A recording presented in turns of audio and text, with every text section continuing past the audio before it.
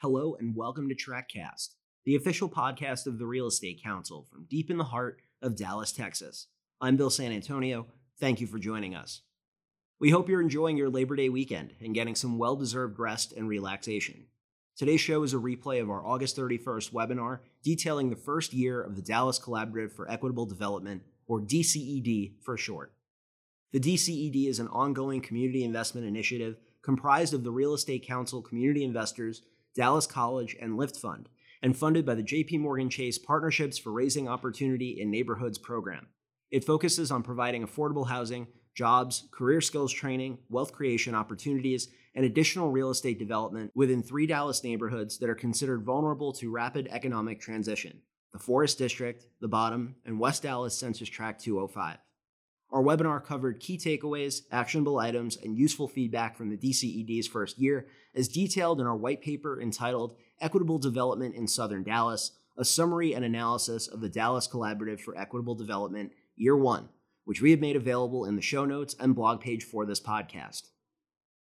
The discussion was moderated by Felicia Pearson, Senior Director of Community Investment for Trek Community Investors, and consisted of a panel made up of Cullum Clark, who is Director of the George W. Bush Institute SMU Economic Growth Initiative and principal author of the white paper, as well as Shanika Frazier, the Community Outreach Manager for the Bill J. Priest Small Business Innovation Center within Dallas College, Isaac Elizondo, Lift Fund's Vice President of Lending for the North Texas and Oklahoma regions, and Becky Post, Senior Community Development Advisor for St. Philip's School and Community Center, which is one of the community organizations that is partnering with this collaborative on the DCED.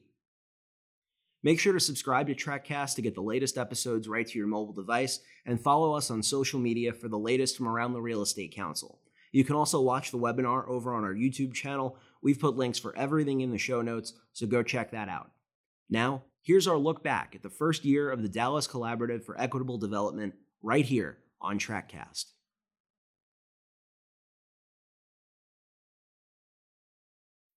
Welcome, everyone. I'm Felicia Pearson, the Senior Director of Community Investment at Trek Community Investors. We want to thank you all for joining us today to discuss equitable development in Dallas, Year 1. If you will, please turn off your videos and remain on mute. And if you have any questions, please put your questions in the chat for the Q&A session later in the program.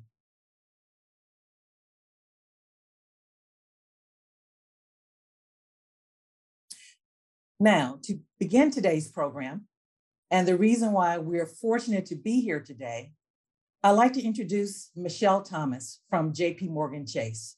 Michelle? Thank you so very much. Good afternoon, everyone. I'm Michelle Thomas, Vice President of Global Philanthropy at JP Morgan Chase, Texas region. At JP Morgan Chase, we understand that economic opportunity is deeply rooted in the conditions of our neighborhoods, yet we know also well that many neighborhoods, including the Forest District, the Bottom, and West Dallas Census Tract 205, face persistent challenges, including poverty, blight, and disinvestment. Residents in these neighborhoods don't have the same access to affordable housing, small business capital, and job training as their counterparts in many other areas of the city. And this is a reality. We know so well that too many places and too many people face across our country, and it's just not okay. And so at JP Morgan Chase, we are committed to and believe it is our corporate responsibility to help the communities we serve. So in 2016, we launched the Pro Neighborhoods competition that stands for Partnerships for Raising Opportunity in Neighborhoods. We understand that meaningful change can come about when government and business and community come together. By making a meaningful investment right here in our very own backyard, we can work together to build our communities. And so we want to help ensure that our residents and families and children thrive and that they have access to housing and jobs. After conducting a rigorous, intense, and nationwide competition, in 2019, Trek Community Investors was awarded a $6 million investment to create and fund the Dallas Collaborative for Equitable Development to address fundamental challenges in these 3 targeted neighborhoods. This $6 million commitment is the largest single investment ever awarded to Trek Community Investments. And it really truly speaks to JP Morgan Chase's commitment right here in our own backyard. We could not be more proud of our partners and the services that they are providing as a collaborative. Together, we are developing locally driven solutions to create inclusive growth so that the Forest District, the Bottom and West Dallas Census Tracts 205 are no longer left behind. So now I'll just turn it back over to my good friend Felicia to tell you more about Trek Community Investors and the Dallas Collaborative for Equitable Development. Thank you, Michelle. And before we go forward, if everyone could turn off their videos and remain on mute, we'd really appreciate that. So again, Michelle, we thank you and JP Morgan Chase for the major investment and commitment to our community. As the lead organization of the Dallas Collaborative for Equitable Development, or DCED, Trek Community Investors has been involved in community and economic development in Dallas for over 25 years. Trek Community Investors was created in 2020, the result of the merger of Trek Community Fund, a Department of Treasury Certified Development Financial Institution, or CDFI, and Trek Foundation, the Real Estate Council's philanthropic arm. Our organization believes in the holistic approach to neighborhood revitalization. That includes access to capital and strategic partnerships, both public and private. Our work is most impactful when we collaborate with neighborhood anchor institutions, municipalities, and members of the Real Estate Council. So, from a laundromat to a new neighborhood market, a local gathering and makerspace, and the transformation of an empty lot to a food park and community space, which turned out to be a month-long celebration of small neighborhood vendors. Our impact is amplified through collaboration. So, a quick background on how DCD came to be. So in 2018, Trek Community Investors received a $400,000 grant from JP Morgan Chase, thank you, Michelle, to develop an equitable development plan in 3 neighborhoods: the Bottom, the Forest District, and West Dallas Census Tract 205. These neighborhoods were chosen because we saw that these areas were at the highest risk of resident displacement or gentrification. The plan was created based on what the residents and stakeholders in these neighborhoods told us was important. That included affordable housing, because they didn't want to be pushed out of their neighborhoods that they have lived and invested in for decades. They also told us they wanted support and funding for small businesses so that their neighborhoods had services and created jobs for local residents. They also wanted workforce development training to immediately benefit from the local construction either happening or surrounding their neighborhoods, and also companies that were relocating or being created here in the city of Dallas. That is what we heard. But they also told us they didn't want just another plan. They wanted action. And as a result of the $6 million investment from JP Morgan Chase, DCD, a 3-year program, was created to address these challenges in each of the 3 neighborhoods. DCED is designed to work as a group to meet multiple challenges. It is the power of collaboration. So, who are the members of DCED and what are our roles? Trek Community Investors, we focus on all things real estate, including affordable housing development, access to capital, real estate project management, and community leadership development through our real estate educational programs. Dallas College, our neighbor right down the street from many of these communities, will provide small business services, or they are providing small business services and also workforce training. Lift Fund, another CDFI, will provide or is providing small business lending through an innovative loan program that you'll hear about later, as well as technical assistance for new and existing entrepreneurs.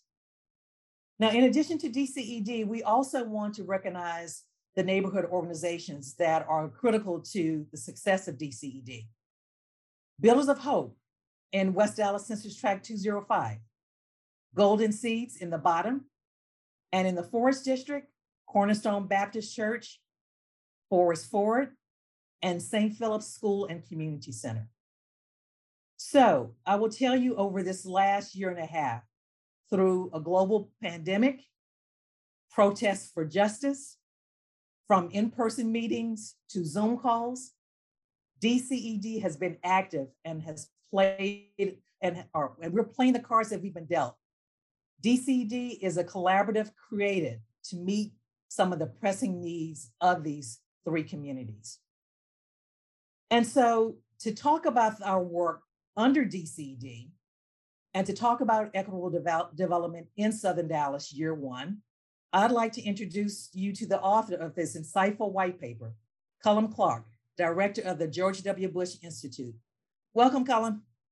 Thank you, Felicia. It's good to see you, and good to see a lot of friends out here participating today. Just a very, very quick background, what brings me to this session right now. As part of the JP Morgan grant to create the Dallas Collaborative for Equitable Development, or DCED, part of the grant involves having a local evaluation. So a local evaluator who basically over the course of 3 years writes a series of three white papers, reports, basically summarizing essentially how the intervention, how the project has worked out, what in effect the collaborative has done, its results, and crucially takeaways. So let me say, so my role is to be the local evaluator. So that means I've now written the first of 3 white papers with a lot of help from a lot of people, by the way. So many thanks to people in all of the partner organizations in DCED. It's the first of 3 papers, and I think it was in the invitation to this event, and I believe that my friends from TREC Community Investors are putting it in the chat as well, so you can go to our report. What I'm going to do today is give you the main points from the report, but here's the important point I want to make first of all. This is the first of 3. This is, in a sense, a progress report on the early stages of this project, and there will be more over the next couple of years as the program unfolds. Let me say a couple things that got me really excited about working on this, and I have been really honored to be a part of this really exciting project. One is it's a really visionary undertaking. JP Morgan Chase's Pro Neighborhoods initiative is unprecedented. It's an absolutely remarkable engagement by one of America's premier companies, premier financial institutions, in really trying to get down at the level of the ground in very specific places and try out and prove out concepts for how we can create equitable development in our cities. It's a visionary thing. And the DCED in particular, I think, is a very ambitious, exciting, and innovative effort to apply a lot of the cutting edge ideas that are out there and how to create equitable development with JP Morgan's grant in the actual setting of 3 challenged Dallas cities. So it's an exciting thing, and I'm really honored to be a part of it. I think some indication of just how significant this effort is the great group that's joined today. I think I'd kind of like to make to note that in a sense, the world is watching, not just DCED, but the whole Pro Neighborhoods initiative, all of these initiatives. One thing that gets me excited about being involved is that I think that JP Morgan Chase, and by extension, everyone involved, wants to understand the takeaways. What do we learn from this whole exercise? Because these are 3 relatively small neighborhoods with a big, ambitious plan in them. And the question is, what can the rest of America take away? What can cities all over the world take away? And that was, I think, one thing that makes it so exciting. It is an honor also to be joined by so many people. I see in the list of participants, we're joined by Congresswoman Eddie Bernice Johnson, members of the Dallas City Council, and an enormous amount of talented people who have been involved in community development and affordable housing in our city. So I feel a little bit humbled trying to say anything to this very knowledgeable group, but here we go. So basics on the program really fast to follow up on what Felicia said. the DCED is a complex and ambitious undertaking. Basically, it involves 3 focus neighborhoods that are not contiguous. They could have done a single one within the JP Morgan grant, so that's ambitious. It's 3 different domains, as we understand it as we define them in the white paper: affordable housing, small business lending, and capacity and skills building. So 3 different domains times 3 neighborhoods, 4 partner organizations, also working with 5 neighborhood-specific community organizations. So really great community organizations that have been working for a long time in these individual neighborhoods. That makes 8 partner organizations, and there are others who've gotten involved along the way. So it's a complex undertaking.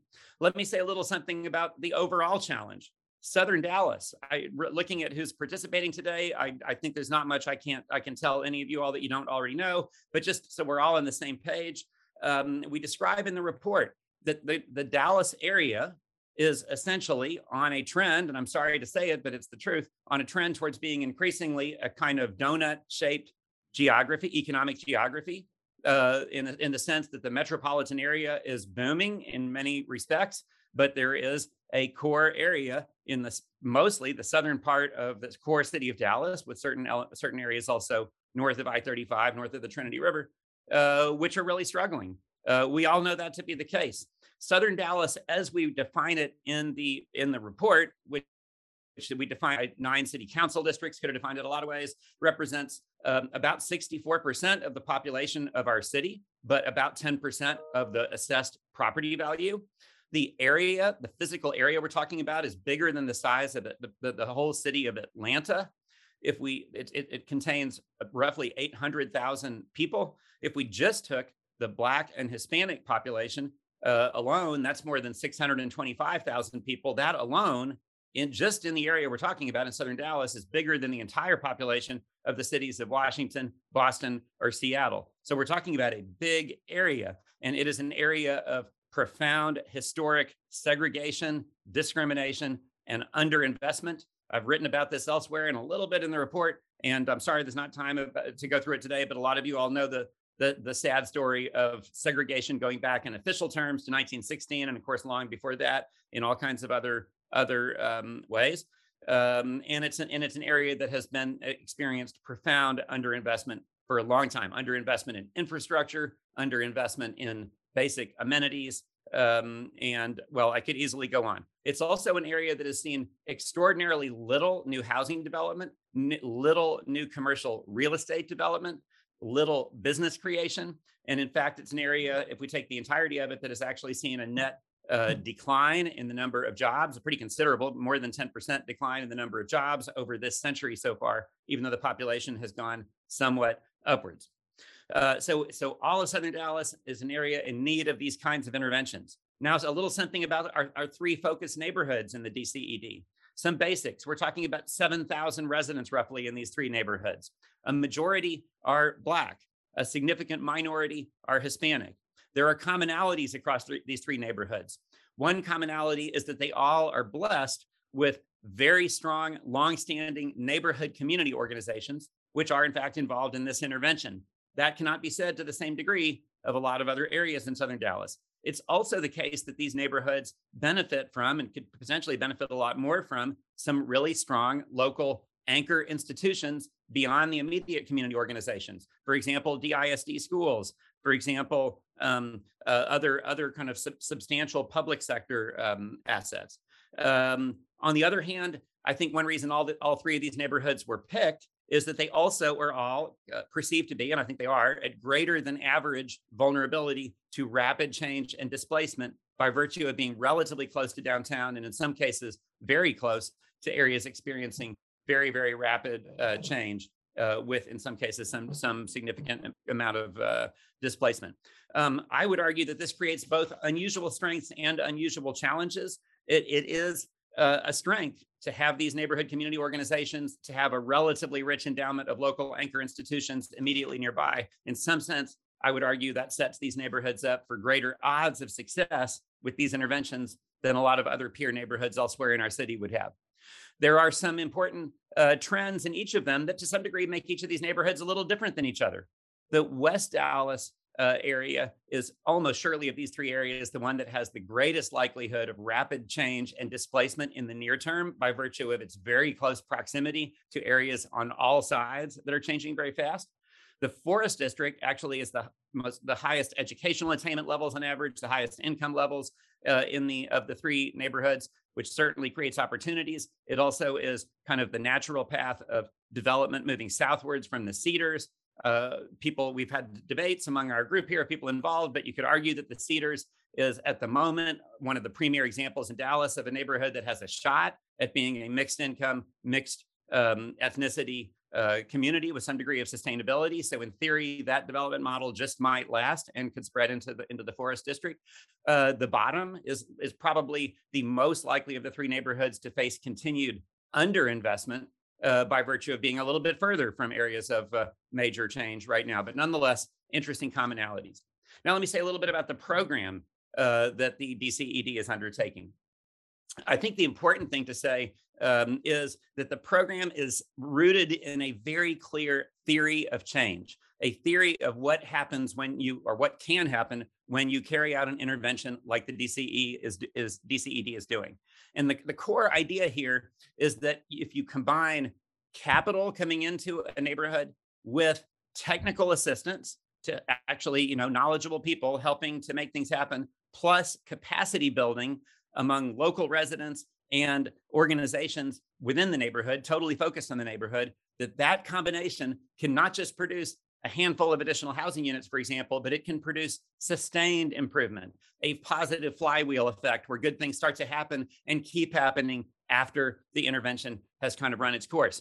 So, for example, I think it is we argue in the white paper, and I think this is well-founded here, that there is a thesis behind the affordable housing work in the program, that not only can this program lead to a certain number of new units, but it can additionally spark much greater addition of new housing units in these neighborhoods and in surrounding areas through multiple mechanisms, through leveraging additional capital from the private sector, nonprofit sector, public sector, through building capacity of local organizations to scale up as real estate developers in their own right, by creating a positive momentum in the neighborhood to stimulate additional renovation activity by residents and people already there, on the basis that if the neighborhood is improving, it essentially strengthens the incentive to believe in the future of the neighborhood and to invest, and attracting new residents who also would see positive momentum, and that in turn would create demand for new housing.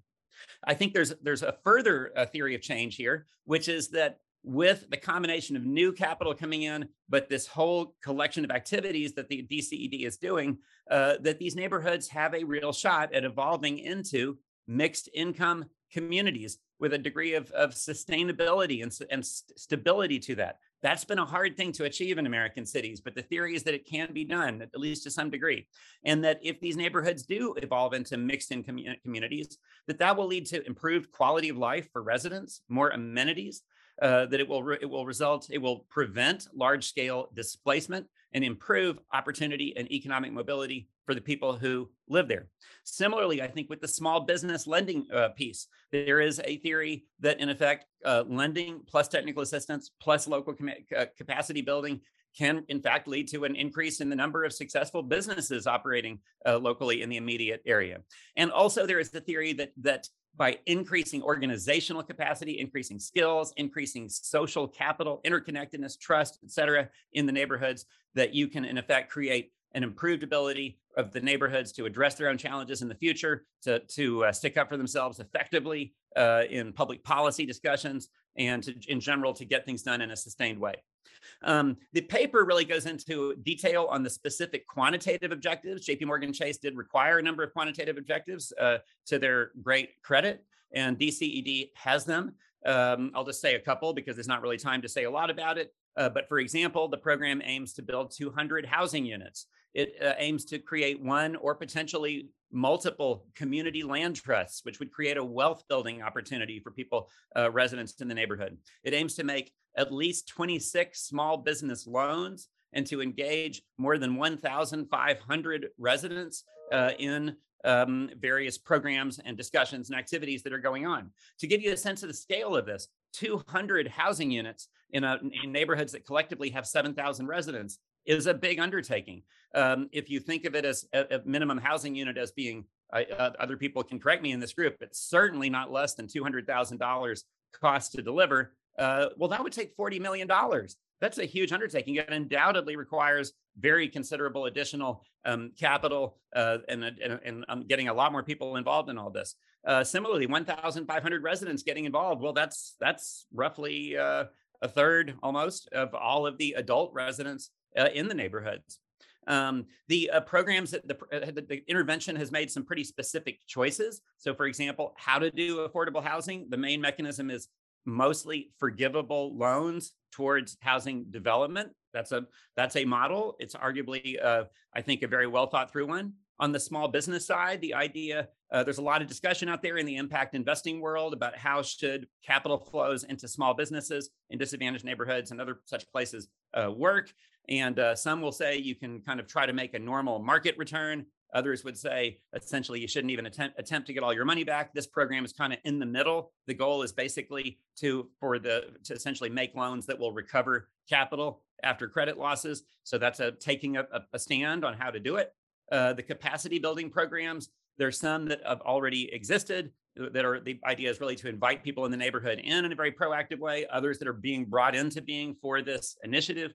But I think exciting programs, Dallas College, creating the Small Business and Corporate Growth Lab at the Bill J. Priest Center near downtown, trying to essentially create space, training, coaching, a whole ecosystem that can help small businesses to get off the ground.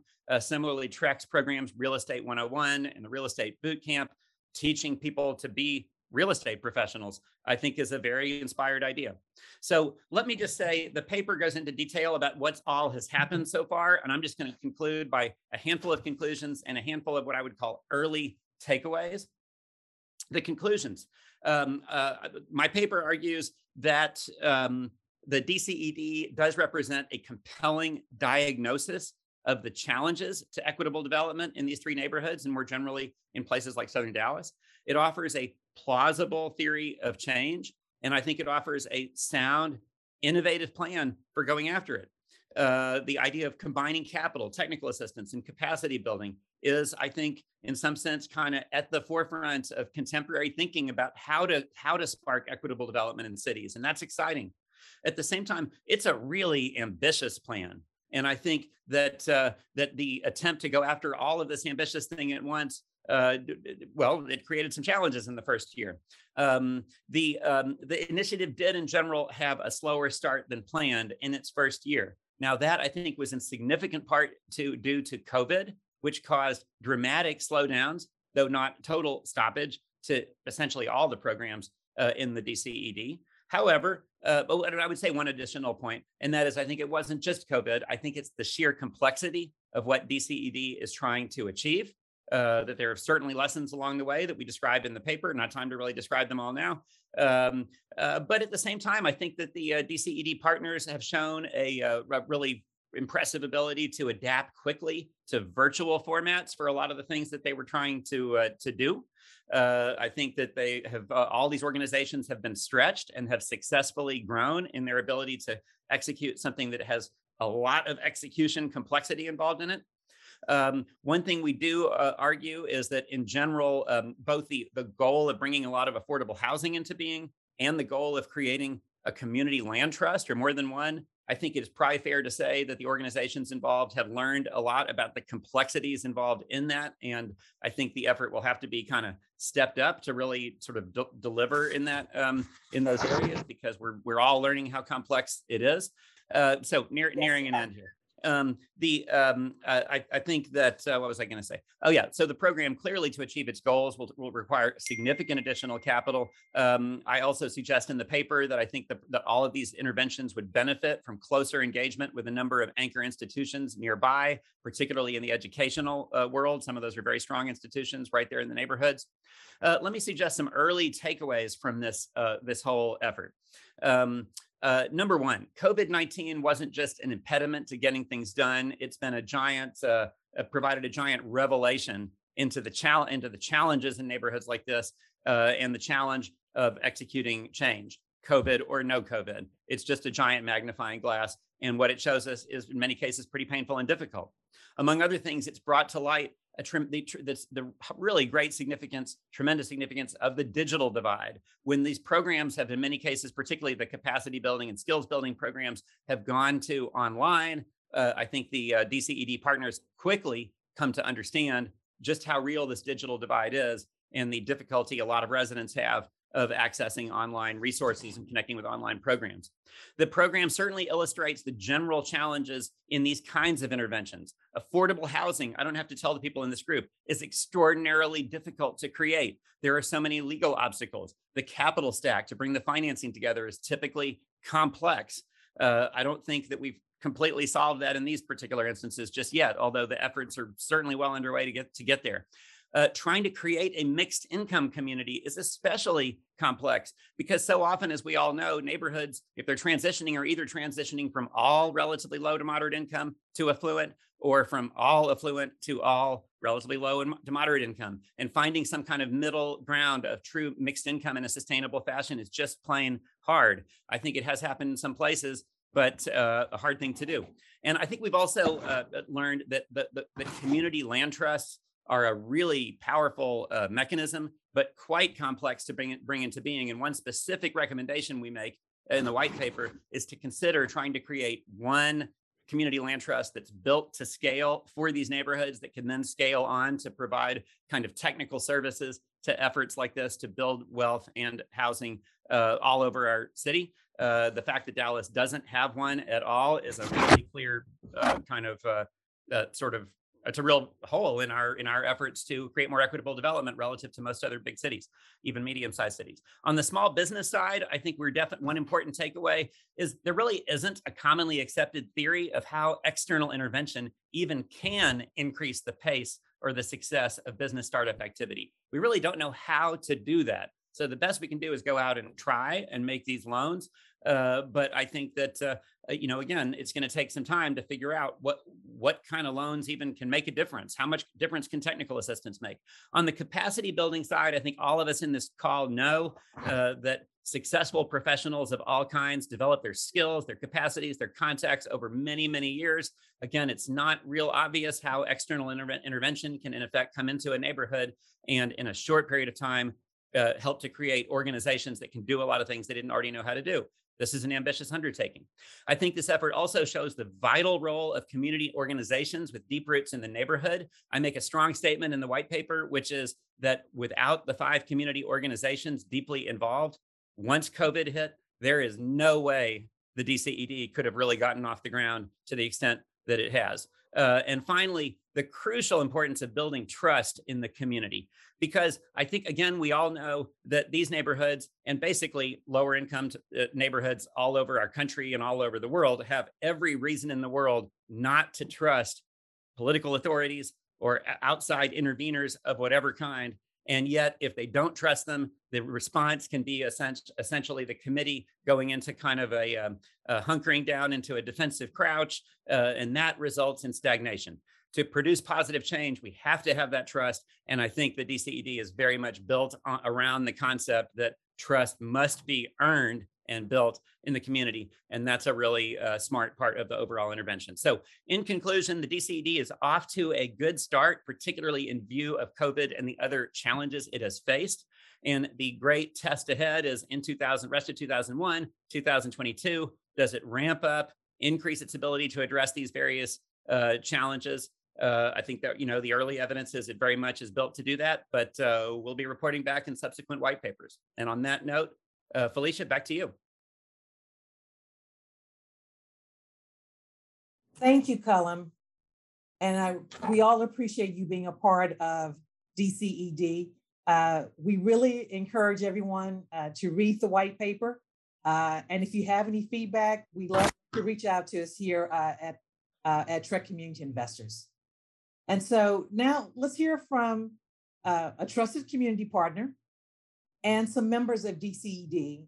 And we'll talk about their experiences working as a part of the collaborative or working with the collaborative. We have Becky Medole, from St. Philip's School and Community Center. We have Isaac Elizondo from Lift Fund, again, a CDFI. And we have Shanika Frazier from Dallas College. So welcome to all of you. And I'm looking forward to this discussion. So I'd like to open it up with a few questions. And this is a question for all of you. I'd like you to just describe your organization and exactly what do you do at your organizations?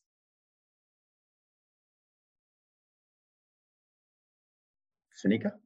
Okay, I'll go first. My name is Shanika Frazier. I'm with Dallas College. And of course, Dallas College is the leader in education for community colleges in Dallas County.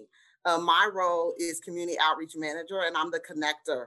I am the one-stop shop to get all of your questions answered and connect you with the right people so you can receive all these great resources that Dallas College has to offer, specifically with small business support opportunities and workforce training.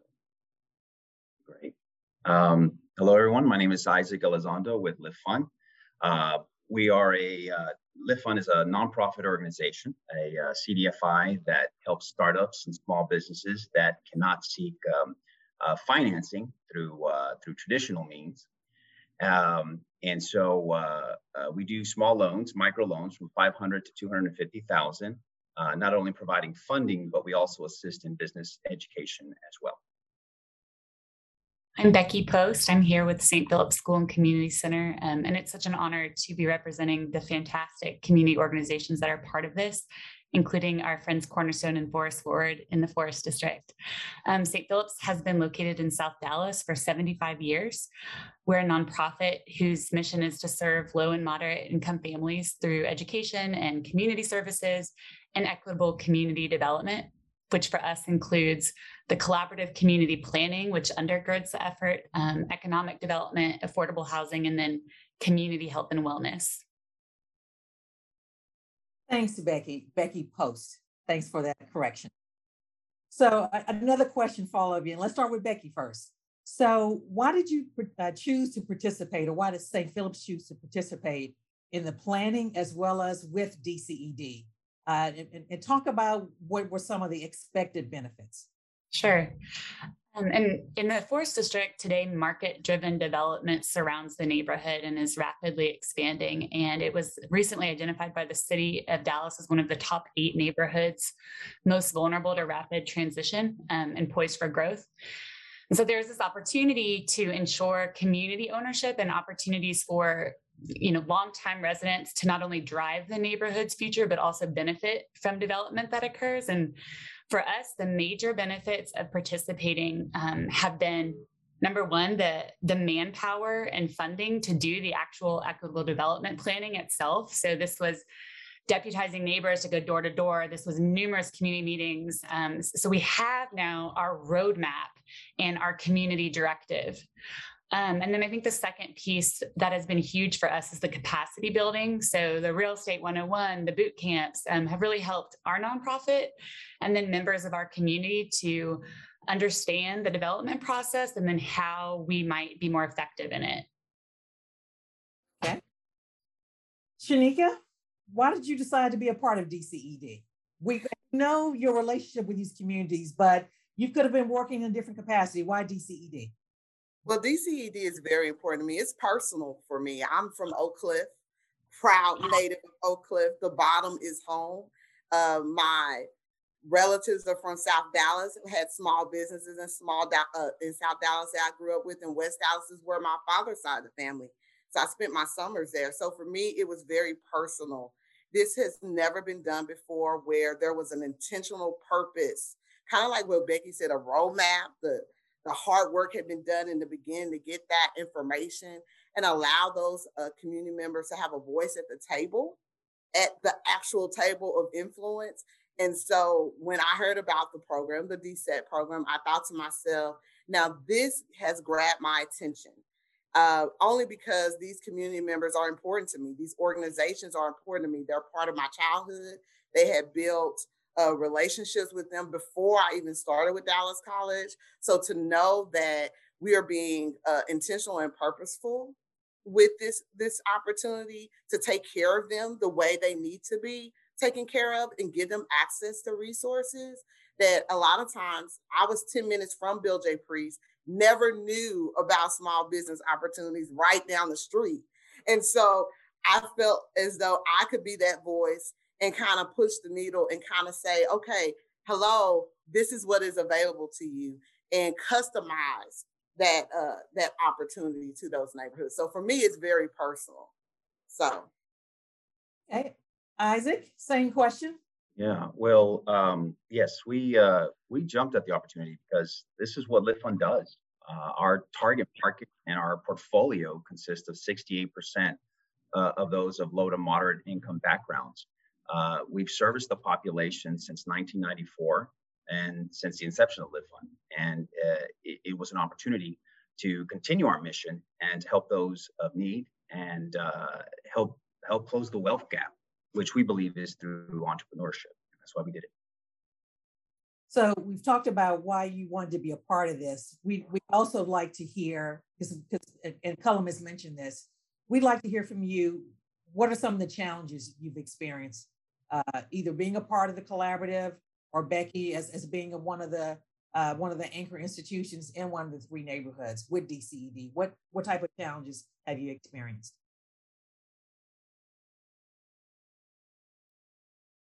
I'll jump in. And I know I'm saying things that everybody knows, but this work takes time. And there are a lot of different partners and players and elements to make it work. And it's hard to build these program tools to be helpful and context specific, while at the same time having to be quick on our feet and essentially compete in a neighborhood where there is rapid speculation occurring. And so these are all things we sometimes feel like we're building the plane and flying it too.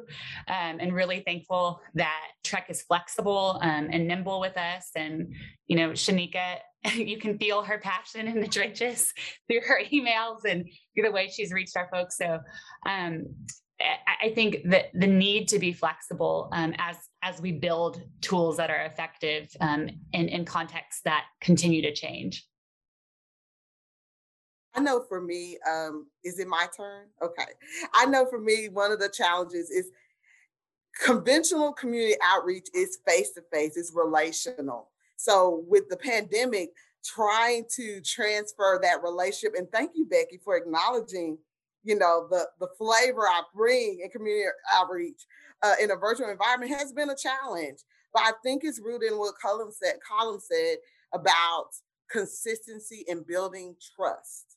And so my first objective when I was hired, thank you, Dee said, thank you, Dallas College, for having the wisdom to have someone that is invested in the communities and represent the communities to also bridge that gap. I wanted to build consistency with the anchor institution. So every other week, whether they wanted to see me or not, I was present in my virtual meeting space. And whatever they needed, I had to kind of be flexible about how I could present that. And thank you, St. Philip's, for always extending an invitation for me to come into your community meetings and put some fire under your community members about what Dallas College has to offer. We've had to be creative, and we've had to, kind of like what Becky said, having the plane and flying it too. Things that we wouldn't normally do, we're willing to do to reach everyone. And what I would do for St. Philip's will probably look different for Golden Seeds, and that's okay. So flexibility has definitely been something I have enhanced that skill and been creative with that. But the challenge has been trying to maintain relationships, build trust in a virtual space, especially when you have digital divides. The reality of the matter is, in the bottom, my home neighborhood of Oak Cliff, the digital network is not that great.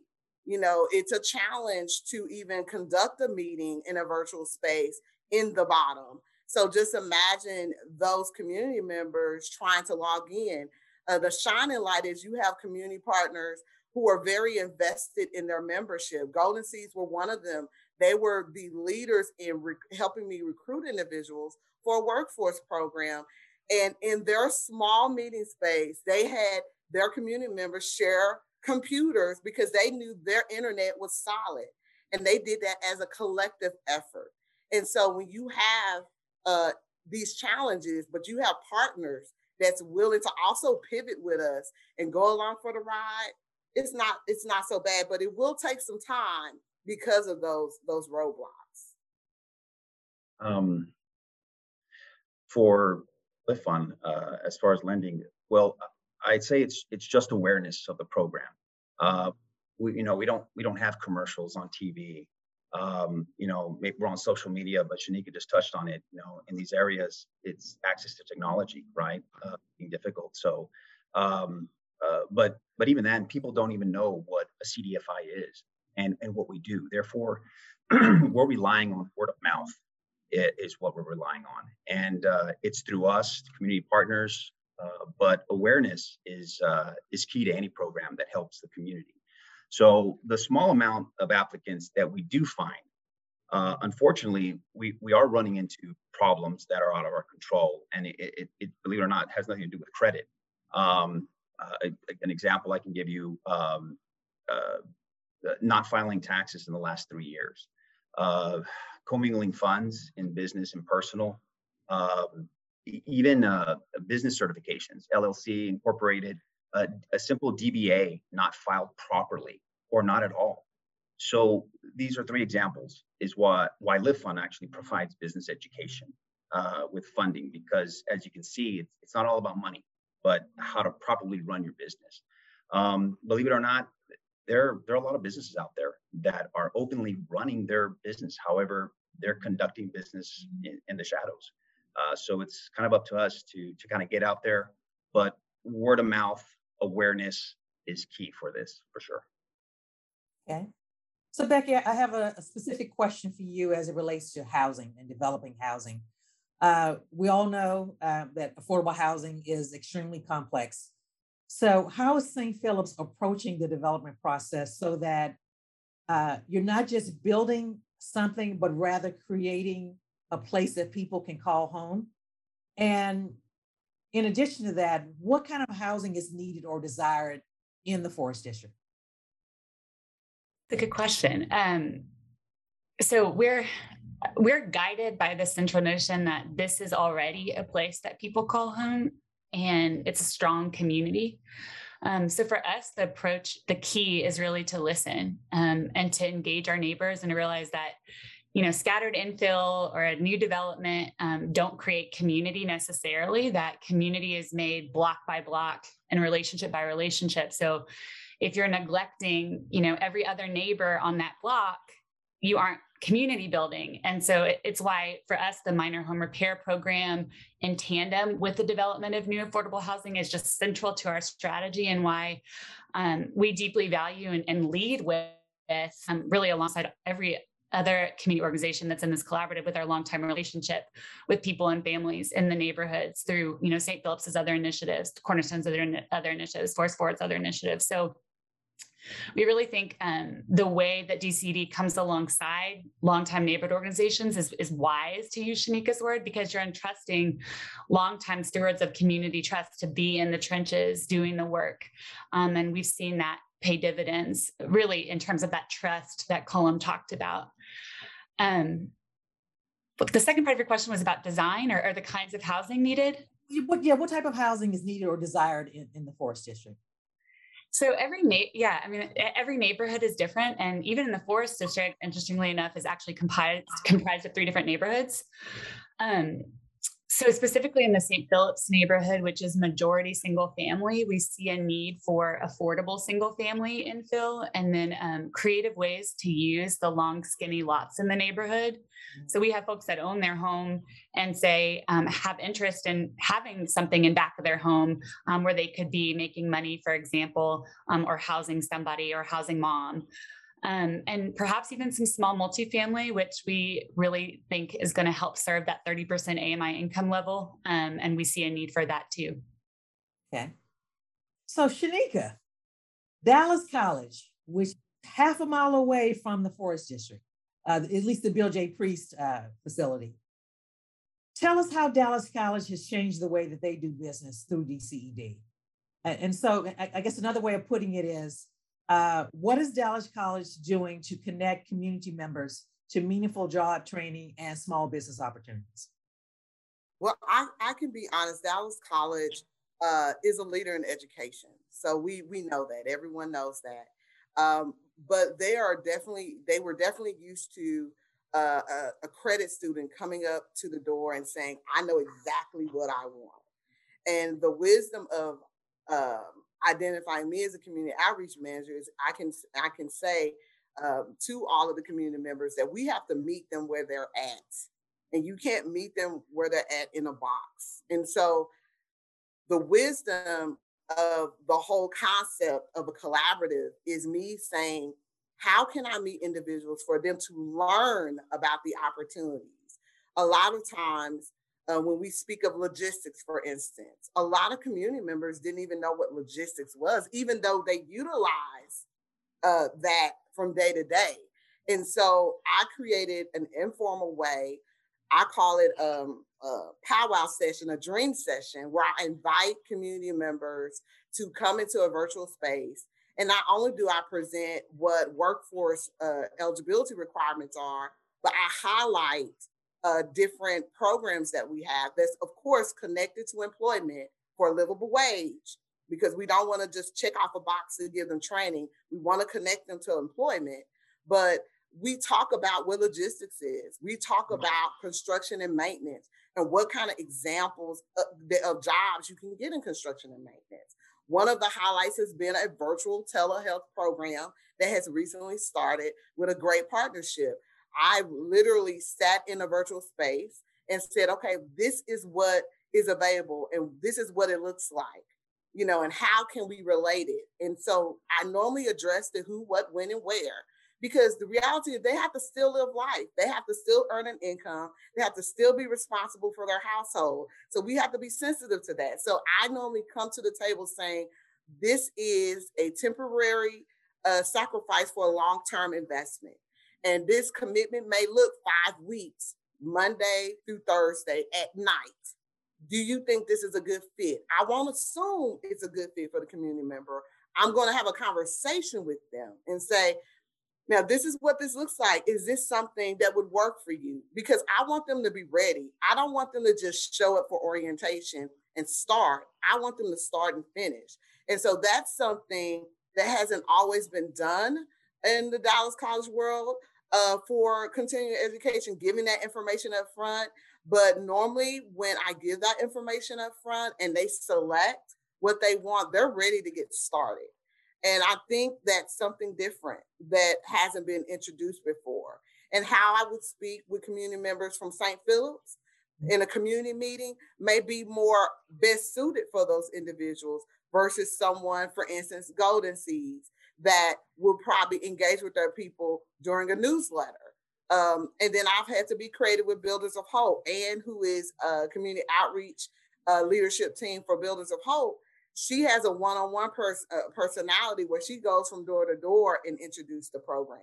And so everyone's lane is different. When you think about Cornerstone has invited me to the table to have conversations about putting in the culinary program, a starter program in their backyard, because we know transportation can be an issue, but it doesn't stop there. When we can have conversations where it can bridge the gap for them to go higher and thrive and elevate, that's kind of what I like to be a part of, not just what's immediate in front of us. So Dallas College is really being creative and having these conversations and customizing their workforce engagement and their small business support to ensure that everyone's needs are being met in the way they need to be met, because we want them to come and be ready. And we also want to support them. Now, speaking of small business support, and I've had numerous discussions with Michelle Thomas about entrepreneurship in South Dallas and empowering these entrepreneurs. So when they come to Dallas College and they're able to get small business services, I mean, give us an example of someone who's had an opportunity to take advantage of some of the services under DCED. I'm going to speak the praises of a St. Philip's referral, the Hamiltons. I call them the Hamiltons. They were a referral from St. Philip's who were invested in enhancing their business. They were doing quite well. It's called About the Kids Incorporation. It's a mentoring program, and they have particular engagement opportunities at all of the local recreation centers in Dallas. Particularly, they do mentorships, they do job assistance, they do all of those apprenticeship opportunities. And it's a husband and wife team with their son, who is the CEO. It's the junior Hamilton. So I always sing their praises because they are definitely investing in South Dallas. They live in South Dallas. They raise their kids in South Dallas. And so when you have individuals who live and have thrived and have those relationships with St. Philip's, when St. Philip's advocated for us to bridge the gap and for them to talk with Dallas College, it was a win. We had already won 50% of their trust. And so now, when I had a conversation with them recently, I stated, if you could dream and have a dream about what you would want because of our relationship, our partnership, they had two simple things. They said, we would love to have an office space to conduct business for our outreach efforts for our nonprofit. And then we would like to have a van to be able to transport individuals to their activities for their mentorship program. Now, for us, we'd be like, oh, that's a quick fix. But for them, that is their win. And so I think we have to be very mindful of implying what we think they want and have a conversation deeper than just funding. Kind of like what Isaac said, we have to talk with them to pull out what their success measurement is. And I think DSET does a great job at having those conversations. Okay, thank you, Shanika. Well, unfortunately, we've run out of time for the panel, but I'd like to open it up. If you have a question, to please put it in the chat. We're going to open it up to everyone that's on the webinar. And while we're doing that, I have a few questions that came in earlier. So Isaac, here's a question for you. Tell us about the loan program, the DCED loan program, and what makes it different from your regular loan programs? Okay, well, the difference from other loan programs is for this particular loan program, you can actually qualify to defer the loan up to 6 months, anywhere from 2 to 6 months. That's very unique. We actually don't do that on any of the other programs. And that's a big help too, pushing these types of payments back. It gives you a little breathing room. Also, our interest rate, you qualify as low as 4%. Again, it's they're not automatically available on other programs. Another difference is that these microloans are given a second and third look, which is likelihood the loan can get passed. So this is going beyond the underwriting guidelines. So again, very unique to this program. So. Okay, and one more question, Shanika, and if we can do this quickly, which workforce training program or community member is most interested in? Right now, it changes depending on, honestly, the community. For instance, what I've learned with South Dallas, when I'm speaking with individuals, they're really interested in hands-on, creating a product. So I have a lot of people who are interested in construction and maintenance, logistics, things of that nature. But then when you go to West Dallas, believe it or not, individuals are interested in administrative type, office specialists, virtual telehealth. Golden Seeds, at a certain point, they were very interested in entrepreneurship transitions, which is why I pushed that program last summer, because we had a large population out of Golden Seeds that says, hey, I have a great small business idea. Someone told me I should open my own small business. And entrepreneurship transitions was Dallas College answer to that. So it depends on the community, honestly. Okay. And we have a hands up from Representative Eddie Bernice Johnson. Celeste, if you can turn on her video and unmute her. Welcome. We're so glad you joined us today. Okay, well, thank you very much. This has been very, very informative. And I want to thank everyone involved. and especially Cullum Clark with that background information, but all of you are so appreciated. It has been extraordinarily frustrating to me not to know what is going on, if anything is going on in the community. Obviously, all of these initiatives have to start locally.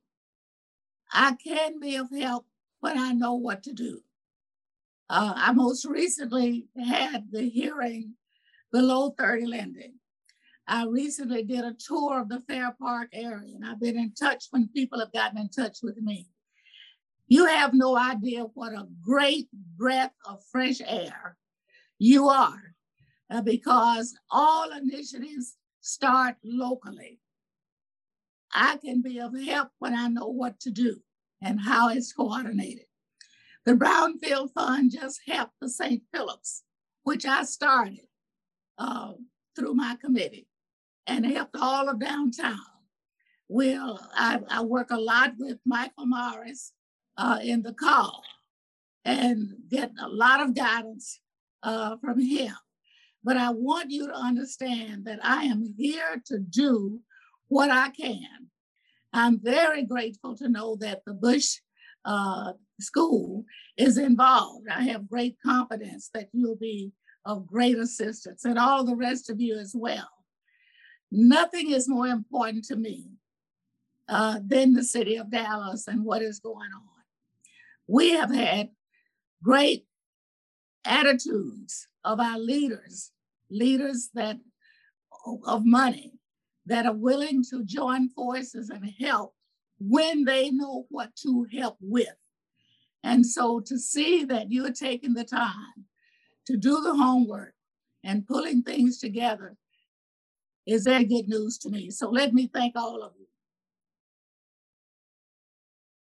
We're honored to have you on the call, Representative Johnson, and thank you so much. And any way we can support you in terms of getting services and capital and whatever is needed in these communities, you can call on us. So thank you.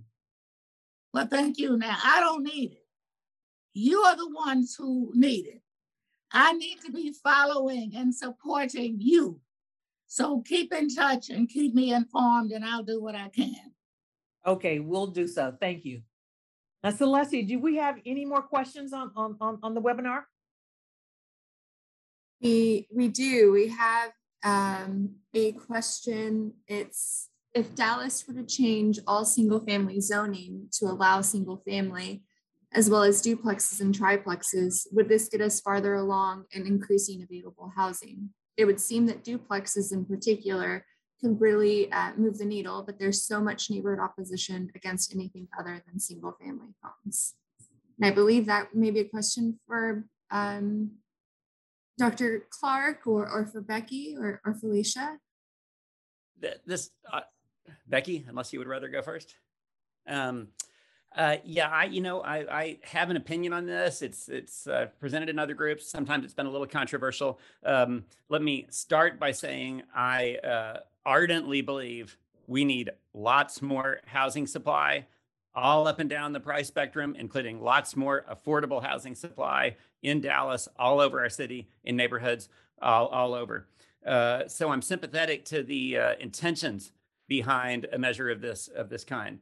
However, I'm not enthusiastic about a blanket plan to overturn single-family housing all over the city for the following simple reason, and that is that there's a lot of lower-income residents in our city who live in single-family homes, and if you make it economically viable to buy up those homes and turn them into, let's say, more luxury multifamily, whether duplex or whatever it is, or larger, greater density, the net result may actually be a decline in the volume of total affordable housing, not an increase. And that's, of course, a theoretical proposition, but in the city of Minneapolis, they in fact have tried exactly this measure. A lot of people like the measure in theory, but I was part of a panel with a woman who was an expert in Minneapolis, working full-time in the affordable housing space, who said it's worked out exactly as I feared it would. and highly recommended that other cities not follow that. So I think there are much better ways to get a lot more housing supply, such as dramatically easing the development process in our city, which is cumbersome and way too difficult, as my friends at TREC have again and again helped me to understand.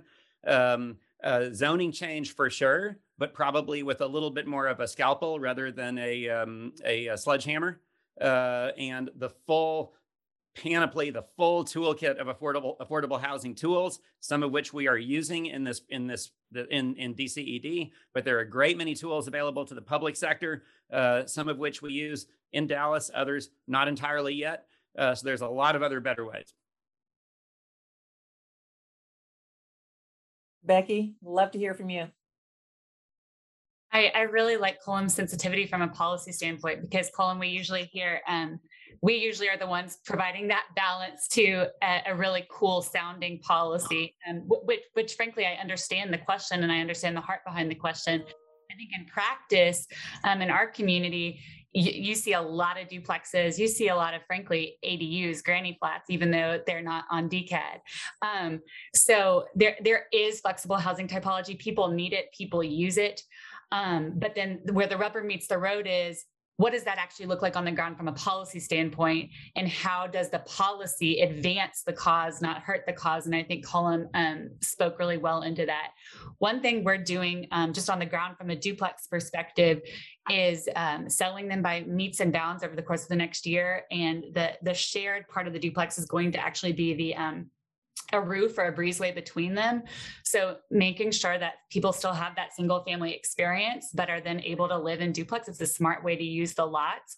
Now we have the unusual situation where in our neighborhood, most of the lots are zoned multifamily, which is scary too, because to your point, Cullum, someone can come in, bulldoze it. If they can collect enough lots, there can be massive displacement. But so Cullum, I would love to hear from a policy standpoint, like what is the smart solution to that gives that housing typology flexibility with the sensitivity that you described? Ooh, that's a big topic. I'm not sure we're going to resolve it in the next minute or two, but thanks, Becky. You and I should talk offline with anyone else who wants to get together and talk about it. Look, I think that some places are doing a lot better job than others at actually getting the housing supply response, that the actual, like, houses on the ground getting built than others. The city of Dallas is not doing as well as we should hope. Other parts of the metro area doing better. I think in our particular case, I think I already referred to the low hanging fruit. Our development process is impossible. We're supposedly in a very, pro-business, economic freedom oriented state. We pride ourselves in that, entrepreneurial and so forth. We should figure out how to unleash entrepreneurship in our city in the housing space, rather than bottling it up to the effect that we have. When you talk about zoning as such, it's a complex matter rife with unintended consequences that potentially might happen. I think that in practice, there's a lot of areas of the city that could easily absorb greater housing density than exists already, or in some cases there is no housing there, i.e. it's a defunct strip mall or something of that nature. So when I say scalpel, I mean geographically targeted. I think the city has to get a lot smarter about what it wants where, and needs to develop the tools. It has a lot of really, really brilliant staff people who I think understand this, and they need to be kind of empowered with the policy tools to identify locations and, cut the deal with the developer, as it were, and figure out how the public capital is going to come in alongside the private capital in a particular place where it is viable to create considerably greater density. And we're not super experienced at using all those tools in the city of Dallas, so a lot of it's hard work ahead. But I know that TREC, for example, has been a leading policy voice again and again at Dallas City Hall, pointing out kind of what needs to be done. So keep up the good work, Felicia and Linda and team. And I'll try to, as well as I know Becky, you and St. Philip's and all of your allies there will as well. Okay, and we have time for one last question, one quick question. And this is directed towards you, Cullum. Yep. The question says, do you believe that mixed income housing communities with small businesses intermixed will be a more viable and sustainable solution than just focusing on affordable housing? Ooh, that's a great question. It's a question that DCED is putting to the test, okay, because it is very much DCED's intention, to its great credit. I think there is a widespread understanding in America today that when we create concentrations of low-income residents, essentially everybody is relatively low income.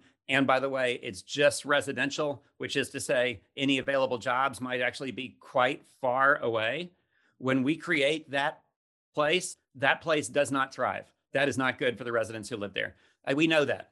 That's pretty. I think the case is closed on that. What's not clear, okay, is the question went to sustainability, and what's not clear is how you arrive at this mixed income. I would say also mixed race should be something we aspire to in our society with all of its tragic history.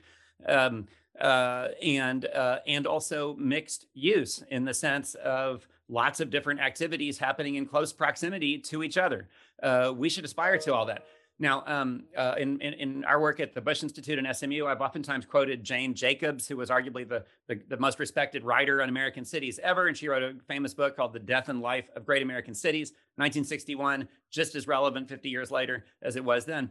And she said, we have this problem that we need to overcome. And we're trying to overcome it in these three neighborhoods.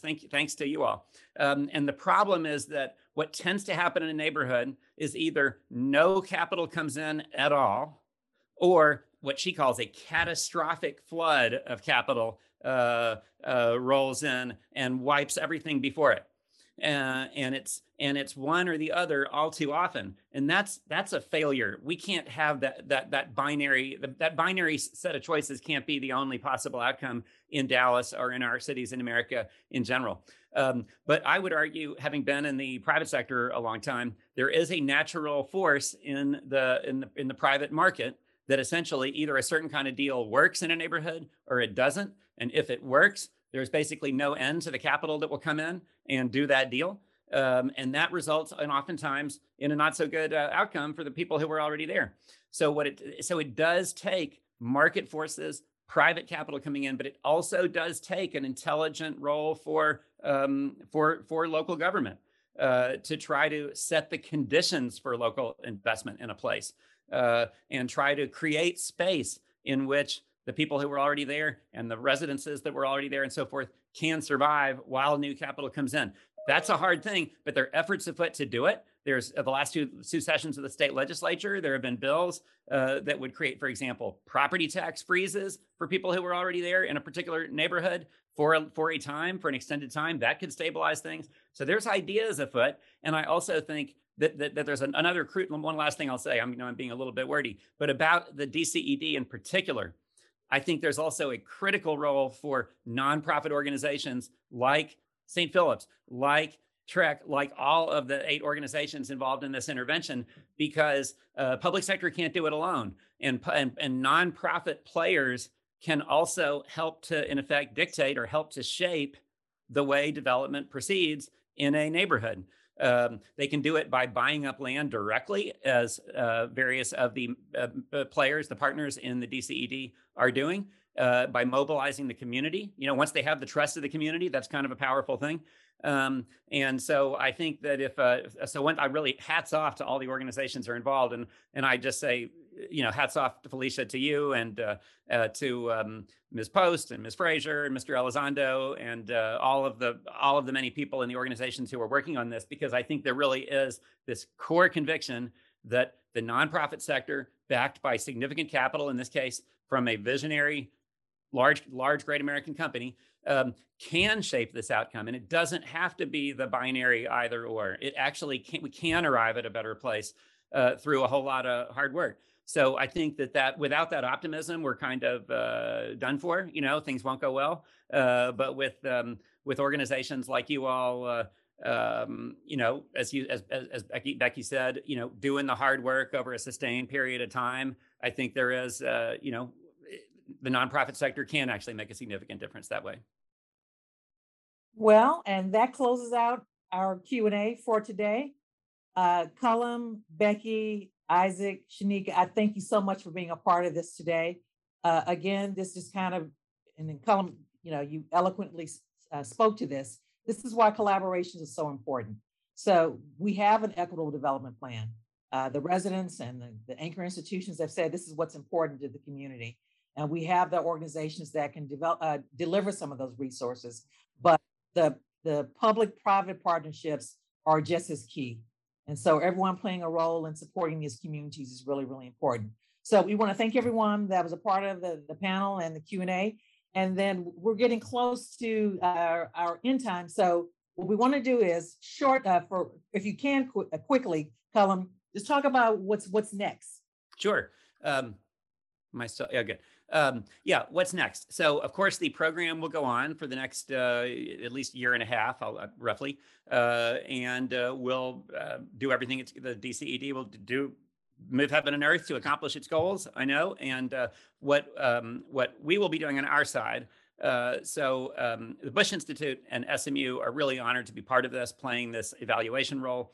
And what has been really a pleasure over the last few months is I've had the opportunity to put together a team of SMU researchers, faculty, and graduate students who are doing a kind of a deep data dive into the three neighborhoods. We're also, by the way, collecting data on a number of sort of peer neighborhoods so that we can, the DCED is not exactly a controlled experiment, but we can kind of analyze results on a sort of as if it were a quasi-controlled experiment, seeing what happens in other neighborhoods as well. But the important point is this. We have assembled, I think, a team of people who are very good on the data side with two major goals that will go into the next two white papers, which we'll report to you all on in 2022 and 2023. One big goal is to understand the social and economic realities of the three neighborhoods even better than we already do, really using quantitative tools, and that will figure in our subsequent work. Look forward to reporting on that. And second of all, is to really try to understand as we approach the end of this intervention, better even than we have done, hopefully so far, what's happened, how's it all worked out, and what are the takeaways for the rest of Dallas, but for cities everywhere? What are the takeaways for all the future pro-neighborhoods grantees and other efforts all over the United States? So we want to be a part of that discussion because I think something really important is happening here in Dallas with DCED and the rest of the world, in effect, or at least that part of the world that cares about these issues ought to hear about it.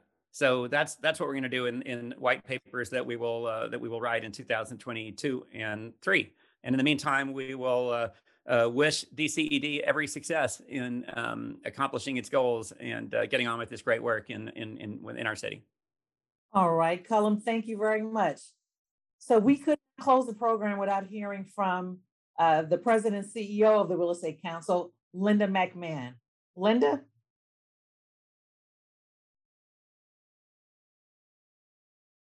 Thank you so much, Felicia. And I am so excited that we ended the program with such enthusiasm from Cullum Clark. Cullum, thank you for everything you've been doing and guiding us in this work as we're doing it through Pro Neighborhoods. The partnership with the Bush Institute is invaluable. It really elevates our work, and we thank you so much for all your attention to it and also bringing all the research you've been doing before this work to our work, which we really appreciate. I cannot thank Isaac, Becky, and Shanika enough. You are the ones, as well as several of you on this webinar, that have participated in what we consider to be the most important part of this, and that is meeting people where they are. The grassroots efforts that we are engaged in these communities with the people who live there in their neighborhoods is more important than anything. The building of trust is so important, and we're so excited that we are building those relationships with the people who live there, and they're benefiting from it through the institutions like Dallas College, like Live Fund, through St. Philip's, Golden Seeds, Builders of Hope, Forest Forward, and of course Cornerstone Baptist Church. We appreciate all the work that you all are doing in the community to benefit your community. We at TREC have been engaged in this work for over 25 years. And we have been engaged in community building for over 25 years. And we understand the value of these relationships, but we still have so much more to learn. And we're excited about the opportunity to continue to learn through this effort with PRO, excited to learn about what we need to do as a city and a community. But let's not be mistaken. This is hard work. It takes time. It's hand-to-hand combat. And our community, our families need us now. And every day that we lack a sense of urgency in our work leaves one more child behind, leaves one more family, their future dedicated or actually decided by the zip code that they live in. And we cannot let that happen anymore. So we encourage you to continue to join us in our work. We are here to continue the work. And we're so excited to be able to partner with JP Morgan Chase and all the other people that work with us. We need more money. We need more. We need more power. And we are super proud of our members, over 2,000 TREC members who are the fuel to the fire of the work that we do in the community. We are not going to stop. So thanks for joining us, and we appreciate everything you do. Have a great afternoon. Thank you, everyone, for joining us today. Thank you, everyone. And if you're interested in learning more about DCED, please contact me or Celestial Valdez. Our information is on the slide. Everyone, have a good afternoon.